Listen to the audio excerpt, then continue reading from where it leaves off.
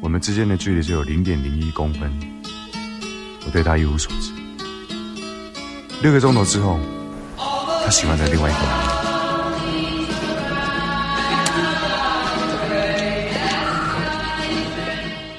Chungking Express is a 1994 Wong Kar-wai film from Hong Kong. It's a film that combines two separate and almost totally unrelated narratives. In each case, though, it features a recently jilted police officer in a area of Hong Kong called Chungking Mansion, which is kind of like a bizarre, set of variety stores and convenience stores and things like that. And in the first story follows a young police officer whose girlfriend May left him fairly recently, about a month, I think, before the start of the film, and he has not even begun to get over it. And he's buying a can of pineapples every day with her, with the expiration date of his birthday of May 1st, and because she liked pineapples, and walking around kind of being bummed out. And at the same time, there's a lady in a wig involved in some sort of drug deal situation, and this cop falls for this drug lady, and they have kind of an interesting interaction. Then we switch to the second story, which is also a jilted cop, although in this case he is a beat-walking cop, and he comes by the same convenience store every day, or the same kind of food mart thing every day, and slowly develops a relationship with a quirky lady who works at the store. So with that in mind, my guest for this month is David Blakesley. Why don't you say hello, David? Hello, Arik. I'm pretty happy to be here joining you on this pretty cool little podcast you got going. Thank you very much. Yeah. So David represents kind of a first for the podcast in that rather than being a friend of mine from the sort of either my personal life here or my tech life, he's part of my Criterion life. So David writes a fascinating blog called Criterion Reflections, where he's been watching the Criterion Collection in chronological order. I think you're at 1968 now, if I'm correct. Just getting started with 1968. Yes, it's fascinating, and we'll give you links to that at the end of the show. But so this was an interesting challenge for me to find a film for you to watch, because I tend to recommend a Criterion film and finding one you hadn't seen. And what did you think of this film? Let's start there. I was very smitten with it. Yeah, it was very fun. I've heard good things about it, and just to say a little bit more about my connections, my background, I'm a writer for a Criterion Cast and a podcaster on that website, and actually Chungking Express was episode number 1 of the Criterion Cast. I don't even know if you knew that, Arik, but I didn't know that. And this was a podcast started by 3 friends, acquaintances of mine, and they did their first episode back in, I think it was 2009. The same year I actually started this series on my blog, which was just basically an effort for me to start keeping notes of these Criterion films, and I thought I'll just kind of do a little self-education in this history of cinema by going back to the earliest Criterion movie in the collection at the time, which happened to be Nanook of the North, and I just made a spreadsheet, lined them all up by date, their original release date, and have been kind of slowly grinding my way through ever since. But back in 2009, when Rudy Obias, Travis George, and Ryan Gallagher, 3 internet friends, got together to start a podcast, this was the one that they chose to talk about. So I just had a chance to listen to that earlier this week, and that was kind of fun. Ryan's the only guy who's still with that podcast, and he's kind of the guru and the master of that website. And I joined the podcast and the network the following year. Started writing articles and reviews for them. And so, yeah, I'll say a little bit more about what I do, but just kind of a fascinating little crossover. So I've heard about Chungking Express, and I knew it was kind of a pop, not a romantic comedy in the traditional sense, but definitely one that had a lot of charm, a lot of style, a lot of kinetic energy. Kind of captures a place and time. It's got kind of an exotic appeal and flavor to it, but also touches on universal themes that people can relate to from many different cultures. Yeah, that's amazing. I saw on your Twitter that you had been watching episode 1, but I didn't follow up. I meant to follow up and see what that was. That's amazing. That's a little hint that I dropped. I figured maybe you'd pick up on that, and maybe people knew that. But anyways, yeah, this whole thing has been kind of kept a little tight secret that I'd be on this podcast. I should have. That's amazing. Yeah, Ryan is a friend of mine as well, and I will have to go back and listen to that when we're done. That's so great. He does. By the way, for everyone out there, if you like any of this, he does amazing work. Everyone associated with that, you, David, Scott, everyone on that network does a great job. Thanks a lot. Yeah, definitely. So this film is from 1994, and I was surprised. We're not going to talk about what film you chose for me, but it was also from 1994. Mm-hmm. And I have to say, when we get there, maybe we can talk about it. But I was really surprised that they were from the same era. Mm-hmm. This movie, I thought it's an interesting film because it's so the two halves of it are so only very tangentially related, and I think that was kind of an interesting risk, no? Like to especially because one of them is a lot longer than the other. Yeah, well, I think just a little background on the making of the film. Wong Kar-wai was a pretty up and coming director. He'd already been doing some films, had achieved some fame and success, and he was in the post-production process of a martial arts film that was taking a lot of its time and energy, and I can't even remember the name right off the bat, but it's probably not that important. Ashes of Time, just looking at the notes here. Ashes of Time. And so he was kind of looking for a kind of a quick project, and he had a few short anecdote vignette type of stories in mind, and one of them actually got spun off into another movie called Fallen Angels. I think he might have originally had a trilogy or a trio of short episodes in mind for this film, but he only used 2 of them for Chungking Express. So it was basically filmed over the course of just a couple months. Just a very spontaneous, free type of movie, and I'm certainly far from an expert on Wong Kar-wai. The only other film of his that I've seen is In the Mood for Love, another kind of much celebrated and revered release by Criterion. And the interesting thing is, I've seen it In the Mood for Love, but I'm not quite as swoony and enraptured by it as some of my friends are, people who I really respect and admire their opinions. Maybe it was just not the right place and time. It didn't grab me to the same extent that I've heard other people who count it among the very favorite of all their films, of all the films they've ever seen. But this one here definitely, grabbed me pretty well, and maybe because I'm focusing on it, I know I'm going to be podcasting about it, I really kind of got into it. But I've watched it probably 3 times, plus a few little bits repetition over the past week or two. And yeah, you had sent me a request to kind of give you a list of some of the films that I haven't gotten around to seeing yet, and there's a fair number of the newer ones that I hadn't. But this one here, I had heard about it even when it first came out. It just never crossed my path. I never took the time to find it, but I've enjoyed it, and this is going to be a good discussion. Yeah. So one of the things you bring up there that I wanted to touch on is the idea that you saw it 3 times. I think this is a movie that strongly benefits from repeat viewings. Oh yeah, absolutely. The first time you're kind of just trying to get your bearings and who's this woman in the wig and what's the purpose of this drug running thing that she's got going on, and how does this cop fall in love with her when he hardly even knows her, and what's behind that. So there is a little bit of bewilderment, and it might just be a little bit of a cultural gap.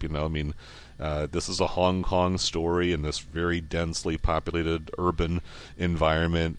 People are just crowding and rushing and pushing past each other, and how does love develop in a place where there's just so much pressure and hustle and everything's just moving constantly around the clock. It's one of the themes that the movie wants to develop, right? Is the idea that they draw attention to this at least twice, maybe more, where it's like people who meet each other who don't realize they've met each other, right? They've just been in proximity to each other, and then later they might end up being. You might have wandered into someone on the street, and they might end up being very important to you in your life later on, and you will have absolutely no idea that you met them previously. And I thought the film did an interesting job of showing that thematically by having the main character openly discuss that, even though he obviously doesn't know that. I thought that was really interesting. Yeah, well, it's almost a little bit surreal. Like, if he only had this 1/10 of a second brush past her, how did he even recognize? How can he look back on his life and his memory and his experience in this kind of, omniscient way? So there's a little theatrical trickery, if you will, going on. But but it just captures that moment of connection where you thought, I'm just surrounded by strangers, and I've spent times in my life living in big cities, and including San Francisco where you are now, and I definitely remember some of those days of my young adulthood just feeling like there's this crazy world of insanity happening all around me, and how did I get here, and where am I going to go with this all, with all this energy and all these feelings, all this passion, but who do I really connect with? I've got my friends, I've got my people I kick around with, but do they really know me? Is there anything solid or stable going to grow out of this? And you definitely see that longing with these characters too. Everything's very transient, and yet, and they know that they can't just stop the world, but they've got to find that person to connect with, and that's what they're looking for. Well, and they dramatize that even more strongly here by having these two people. Well, I guess the second cop has some friends, at least on the force. The first one seems like he doesn't. I mean, it's his birthday, and he doesn't have anyone, right? Like no family, no friends, no nothing.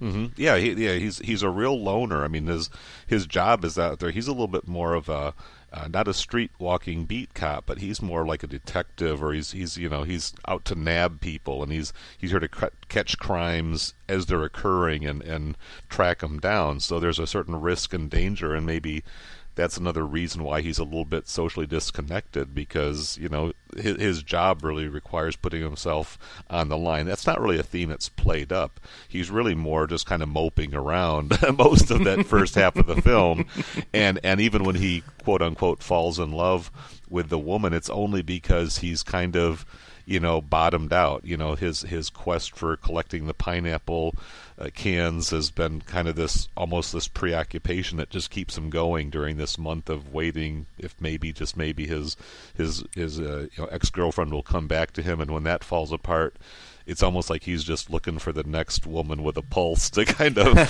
fall in love with, and it just happens to be this woman who's just survived a pretty treacherous episode herself, where she's been cutting up presumably heroin or some other kind of powdered narcotic to smuggle, and yet the people who she's looking to be her couriers end up turning the tables on her, disappearing when she stops to a ticket booth, and then boom, they turn around, they're gone, and she realizes she's been betrayed, and now she has to take some violent means to try to get the drugs back, or at least get her revenge. And so you get a little bit of this action gangster shoot 'em up situation, which really it feels out of place, but it's also just it's kind of a very striking punctuation mark right in the middle of the film. Yeah, I was reading something, I think it was the booklet that comes with the sadly out of print Criterion Blu-ray that both you and I own, that said that they wondered if this was intentional by Wong Kar-wai, because he was sort of transitioning from making a lot of like traditional, John Woo-ish Hong Kong action films into more of like where he went with Mood for Love and kind of his later films, that he was kind of setting up the first half of the story to have that element of the violence in order to showcase his own changing of interest from that kind of career into more of what the second half is, which has no violence or any action of any kind. But I don't know if I 100% buy that, because the one you mentioned, the third part, which I haven't seen, Fallen Angel, I think that involves like a hitman. So I don't know if I maybe really there's like that. a triptych where you've got two kind of violent bookends, and that's kind of more sweet romantic screwball comedy type thing in the middle, if that was his original scheme. But I think part of this is you just got to look at the fact that he was looking for a commercial success. This is a movie that was kind of designed to be hip and cool and funny, and I think those are elements that definitely add to the impact of this movie. These stories, as stories, they're just slices of life, and I don't know that they add up to a whole lot in terms of revealing something or even necessarily hooking us in, and there's like this wonderful aha moment at the end. It's really more about style and attitude and the gestures of the camera work, the wizardry of the colors and the motion and just that atmosphere that he creates. I think that's part of what makes this film very rewatchable, because the first time through you're just kind of tracking the characters, and then you're kind of trying to figure out what does this all mean, but you're also noticing this pretty colorful, pretty vibrant environment. And then I think going back into it a second or third time really brings that out even more, where you're just not having to even worry too much about where the characters are going. You're just kind of in this whirlwind of activity and emotion and excitement and energy with them as they kind of go through their emotions. There's an emotional heartbeat at the bottom of it all, but there's a lot of excitement on the surface too. Yeah, it's definitely a mood kind of film. It's really intended to just kind of, you want to sweat the details, especially the first time, because I was like, oh, are these people ending up together? Are they not? Who is this lady? Why is she shooting these people? Who is this? Oh, that ties into the second. Those kinds of things. Right. And I think ultimately that's going to be very unsatisfying to you if that's kind of what you're focusing on in this film, because it doesn't really. The story is not anything really remarkable, and I mean, kind of a little manic pixie dream girlish with the Faye character, and those kind of things. But I think it's really, there's some very, very funny moments which were always sort of surprising. It's kind of a surprising, random funny movie, but I think mainly it's just you're just supposed to get into that sort of that headspace of kind of the longing and the people, and like you said, like the chaos of a really truly big city, and that feeling of like, oh well, there's people out there and I don't know them and I have no idea who's gonna end up being relevant, and everything ends, and kind of all these kind of themes that are not necessarily really spelled out or very over the top or even all that intense, just sort of like a feeling, a very pleasant feeling wrapped up in a,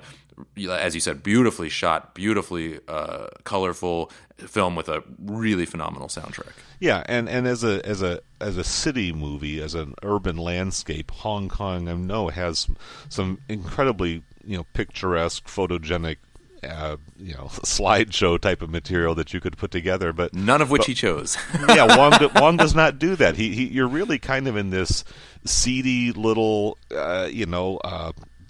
incredibly, overbuilt. Probably, by my standards, certainly living in suburbia now, overpopulated. The apartment that they filmed in, which happened to belong to one of the cameramen, has a cool location. There's this central escalator, which is like this huge moving platform that runs through the city, and it's basically a mass transportation device that was developed the decade or several years prior to the filming. It was just basically designed to move many thousands of people throughout the city, so they don't even have to get on a bus. They just sort of stand on this huge moving sidewalk that escorts people through the most densely populated part of the town. So there's nothing real glamorous about it, but you really are right in the heart of the action, and that's what makes this kind of a snapshot in time. There's a little bit of a political, cultural background, as this was in the years right before Hong Kong switched over from British governance as a colony, or as an ex-colony. I guess it had been somewhat independent, but now the Chinese, the mainland Chinese government was taking over, and people were kind of skittish as to what was going to happen once they became part of the the communist economy. Well, as we know in hindsight, that communist economy has become pretty materialistic, pretty capitalistic, and pretty entrepreneurial. So some of those worst fears perhaps were not realized, but nobody exactly knew what to expect. And so you're capturing a little bit of that moment in time as well. Although, again, Wong never really goes out on a political tangent to declare whether this is a good or bad thing. Yeah, it's. I think it ties really strongly into what you were saying about it's a sense of place, and it's a. I really enjoy these types of movies that take you to a time and a place that you otherwise would know very little about. One thing I was. That surprised me immensely when I watched this was the drug couriering. That's a hard word to say. That there were Indians.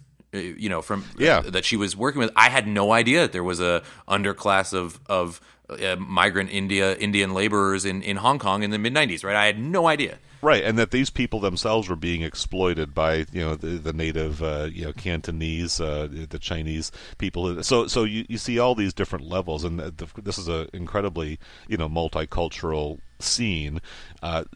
Little notes that stood out to me too in the second story, when the stewardess kind of writes her breakup letter to Tony Leung, the beat walking cop.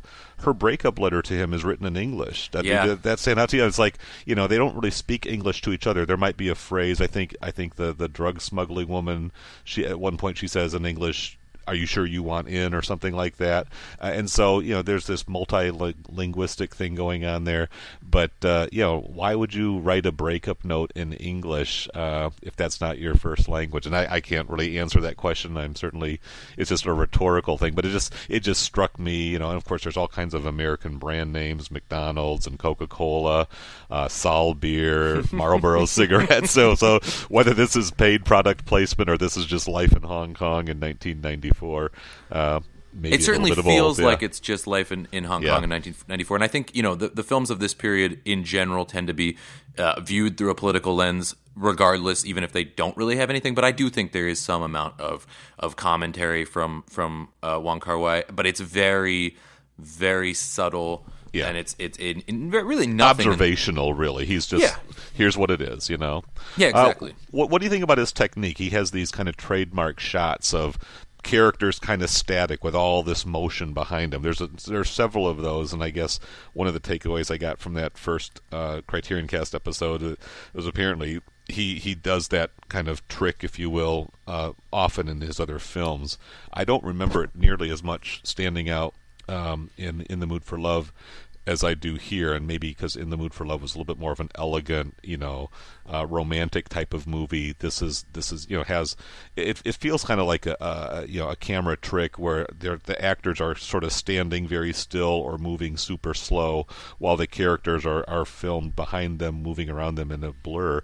It strikes me as very it's very exciting. I remember what's that old Harrison Ford movie, The Fugitive? That had those same kind of action sequences, and that was kind of a new thing, a new technique, a new dynamic that we hadn't gotten used to seeing in the movies at the time. And so I wonder if that was part of Wong's calling card, just to sort of, I got this cool thing that I do, and again, it has this very energizing effect on the audience. Well, I think I always find it really interesting when a director who has come out of some sort of genre field, in this case, sort of that action, crime kind of vibe, and then they take those skills and talents to completely different kinds of pictures.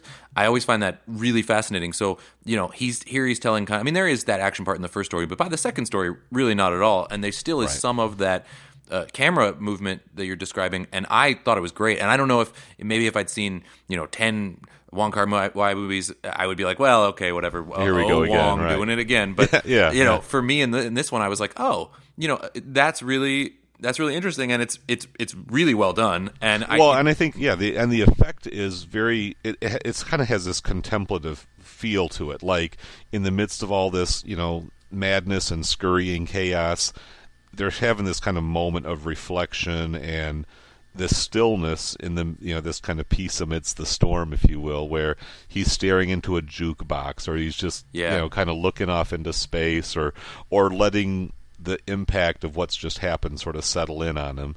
And again, I think a lot of us who lived in urban environments have had those moments too, where you're in the center of the cyclone and you're just kind of having your moment while the rest of the world goes on kind of impersonally, not really giving two craps about what you might be going through at the moment. Yeah, the film does a really good job of showing different sides of sort of that isolation aspect of loneliness and heartbreak. So you've got the first story where the cop likes to go running when he's sad because he thinks that he'll sweat out all the tears. And so he's in the rain on a field by himself, and certainly there's that kind of loneliness, and he has a lot of kind of off staring into the night, kind of traditional, shall we say, loneliness. And then you see what I imagine has to be, certainly even in a city as dense as this one, has to be a big deal in a place like Hong Kong, where you have to find your reflection and yourself, and you can be alone in a crowded room, right? And so essentially these characters are surrounded by people, but completely alone. And I think that the camera trick does a really nice job of sort of showing what that feels like. It obviously doesn't look like that in the real world, but it feels like that, where you're like, wow, everything's moving around me, and I've lost track of 20 minutes, a half hour, and I look around and everything's crazy, and I've just been staring at this jukebox, or staring at this match, or staring at this whatever it is. And I think it's a really nice way to sort of turn inner emotions into visibility on screen. Yeah, well, then we're drawn to empathize. We see ourselves as that character who's just kind of, letting it all sink in. Exactly. Yeah, exactly. So what'd you like about the second story? I think you were kind of, or maybe I'm getting the other podcast in there, but I think that second story is the charmer. That's the one that really wins audiences' hearts. It's Faye Wong, who was a pretty cute pop star and definitely has a very the pixie-ish presence. Her little dance moves, her little choruses of California Dreamin' and the Cranberries cover song. Really, those are the images, those are the sounds that kind of linger with me. Her story is kind of peculiar because she's a girl who's taken a liking to this cop, and the women that he's fancied tend to be a little bit more straight up sexy, voluptuous women, stewardesses, a little bit more, maybe just a little bit more what he considers his style, and he just sees her as just kind of a shop girl, just kind of the woman working the stands, handing him the salad or the burger or the soda, the fries, whatever, and not really somebody that he would consider pursuing a relationship with. And yet she's sort of tuned into the fact that he's a frequent visitor there, and then she sort of lucks into some intimate knowledge of his personal life through the key that's left behind that he refuses to pick up. She sort of connives a way to get his address, and then she embarks on this very elaborate stunt of kind of not only invading his apartment but redecorating it and doing little bits of somewhat playful sabotage. And it's like, again, what is that all about? And is the guy really so clueless as to not notice that there's been somebody messing with his stuff? Yeah, we got that for me. It's like, is he the worst cop of all time? Like, how do you not notice that your entire house has been replaced? And even when he does notice, he's just like, oh, okay, I guess it changed. It's super weird. Well, so and it's because he's wondering if maybe his old girlfriend has come back. I mean, there's that one scene where he's, when the Faye Wong character is actually hiding in the closet, and he's calling, "Come out!" Not thinking that she's actually there, but he's because almost his ex used to do that. Yeah, his ex used to do that, and he has this, kind of lonely bachelor's habit of talking out loud to himself and talking to the inanimate objects in his household, his bar of soap and his wash rag and stuff like that. And it's just like, oh, dude, you need some companionship. So in reading about this film online, you do see a lot of people who strongly prefer the first part of the film. Yeah, that's interesting. Okay. And I think part of that is that the first part is a lot shorter. So of the hour and a half-ish, a little more than the hour 40-ish minute running time here, the first part's maybe the first 40 minutes, 35, 40 minutes. When I was initially watching it, I kind of understood where they were coming from, because first of all, I think Takeshi Kaneshiro, the male actor who plays the cop in the first part, is great. I really like him a lot, although I don't like the love interest as much.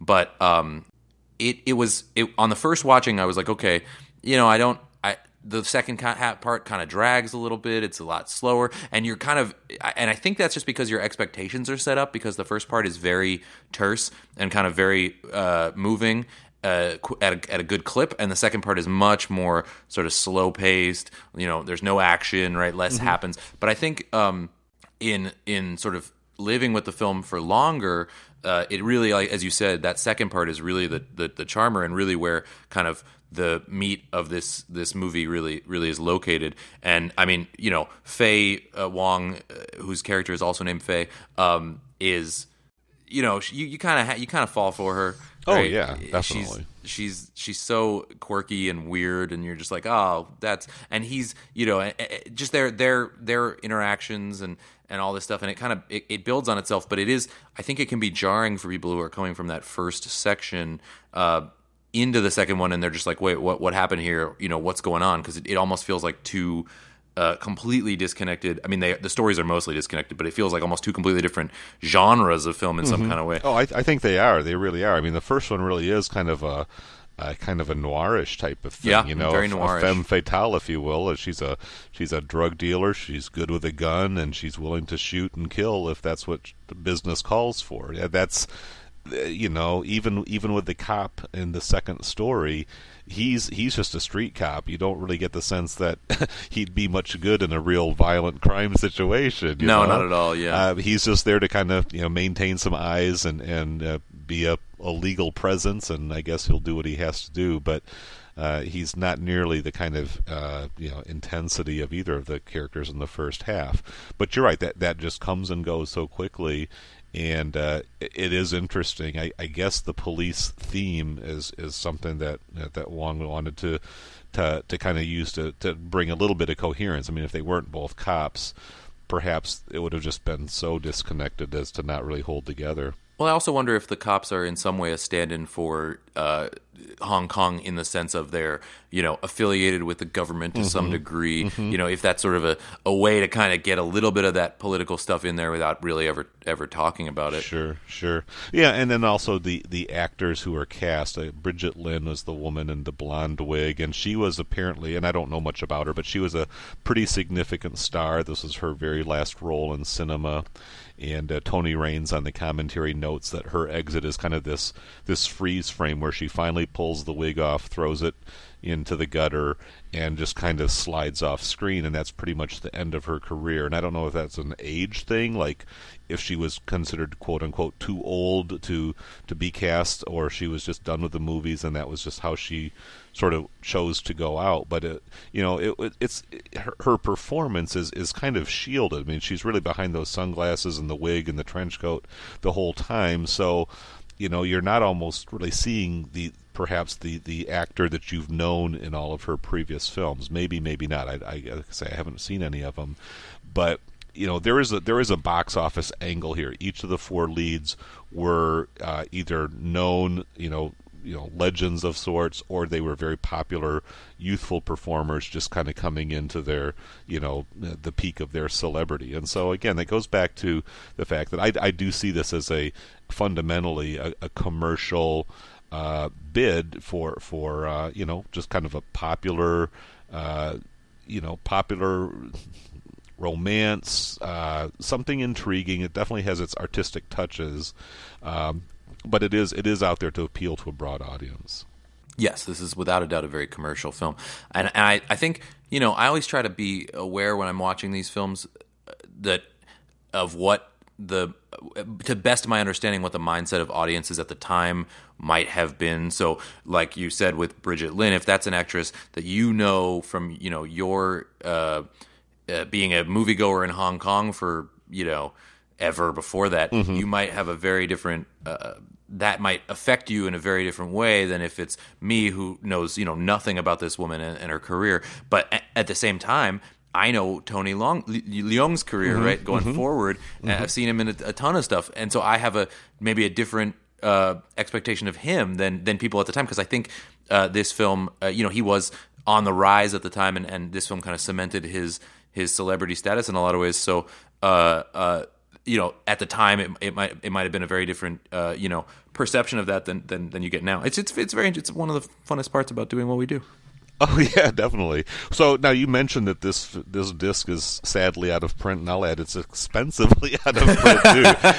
I think I've seen it going for about $150 or so. I mean, it's a hard one to get. Yeah, it's interesting because as a disc, as a Criterion title, it's fairly slim. You get a commentary track, you get a trailer, and then there's a kind of an episode from a TV series that has some pretty interesting kind of making of behind the scenes stuff with Wong, and also Christopher Doyle, the cinematographer, whose apartment was being used as the second cop's was it 633 his badge number.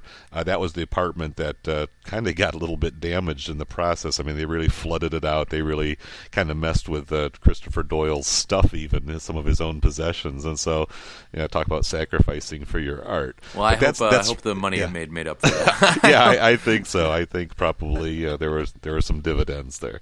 The apartment itself has even become a little bit of a tourist attraction, or at least it was for a while. I could see because that. it's a very identifiable location. It's right by that central escalator. There's a little window that has an angle out there that they kind of played for some comedic effect, and and so this is a title that obviously has its following, and because it did go out of print not too long after the Blu-rays were being released, I think that's a little bit why it commands such a premium. So I'm definitely glad that we got on it while we did. Yeah. Yeah. No. Typically, the ones that are super super expensive are the ones where they didn't. It wasn't a long time after they came out that the Lionsgate Studio Canal stuff happened. So yeah, this one is. Whew, it is definitely a pricier one, but I don't think it's ever been re-released anywhere else. That's the real shame about this Lionsgate thing. It's like, that's fine. Lionsgate wanted all these movies that Criterion had absolutely no interest in, and yet you can't get. I mean, even some of the ones that have come out in the UK, they're not out here, right? Like right. the Ron and Third Man and stuff like that. It's like, just put out an edition. Yeah, Studio Canal's just sitting on them. I think Studio Canal, to get into a little Criterion trivia, had an ambition to start their own kind of rival line, but they just never put the same quality of production values. The transfers were often subpar. The packaging was kind of a cheap imitation of Criterion, and so they basically folded up their tents and decided, well, we're not going to really go into the home DVD and Blu-ray business after all, because we just can't quite compete. But in the meantime, they have the rights to all these films that they're just sitting on, and hence you get the Criterion edition, or you go overseas to see if you can find a contemporary version, a newer release in some other region code. Yeah, I'm very hopeful that perhaps when the Lionsgate deal expires, maybe they can work something out. Yeah. Lionsgate really hasn't been putting out much either. This is obviously super inside baseball for those of you who are also into the discs, but it is very interesting, at least to me and also to you, David. Yeah, definitely. Yeah, the other thing, I guess, is the Tarantino, the endorsement. I guess that's how a lot of people first saw it. I think in '96, after obviously Pulp Fiction from '94 kind of was Tarantino's big breakthrough. He had a little bit of clout, and this was a film that he kind of fell for and was pretty instrumental in distributing it throughout the United States, and really gave Wong Kar-wai some pretty big exposure, and probably got a lot of the Tarantino crowd to give this thing a chance, when otherwise they might have just sort of written it off as some strange Asian romantic action flick or something. Yeah, I can see, a little bit of why they would be interested if they did show up, though, because it does have that kind of Tarantino-ish stuff going on in parts. It was not a big splash in the U.S. until he started pushing it. But I think it more set the stage for like the following, In the Mood for Love and things like that, to really be pretty huge here. But yeah, was there anything else you wanted to hit on this movie before we? No, I think we covered it pretty well. Good conversation, Eric. Right on. Yeah. So cool. So before we sort of say goodbye on this one, do you want to kind of tell the folks a little bit more about what you're up to and how to get involved? Okay, yeah, so my blog is Criterion Reflections. It's through the blogspot, criterionreflections.blogspot.com. I just was one of those blogger guys back in 2008, 09 when I got this thing started. And I'll be writing up Death by Hanging by Nagise Oshima, a new Criterion release pretty soon. I'm also a podcaster on a program called The Eclipse Viewer, which gets into the films of the Eclipse series, which is a sideline of even more obscure films than the standard Criterion fare. My friend Trevor Barrett and I have been doing that for the last few years, and we just released a set on Italian melodramas of Raffaello Matarazzo, kind of pot boilers from the early 1950s, pretty spicy stuff, very melodramatic, very emotionally and religiously and culturally overwrought stuff, but a lot of fun. So yeah, if you want to just Google those, Eclipse Viewer, Criterion Reflections, and I also do a lot of other stuff with Criterion Cast. Yeah, so I'm Trevor is a future guest of this very podcast.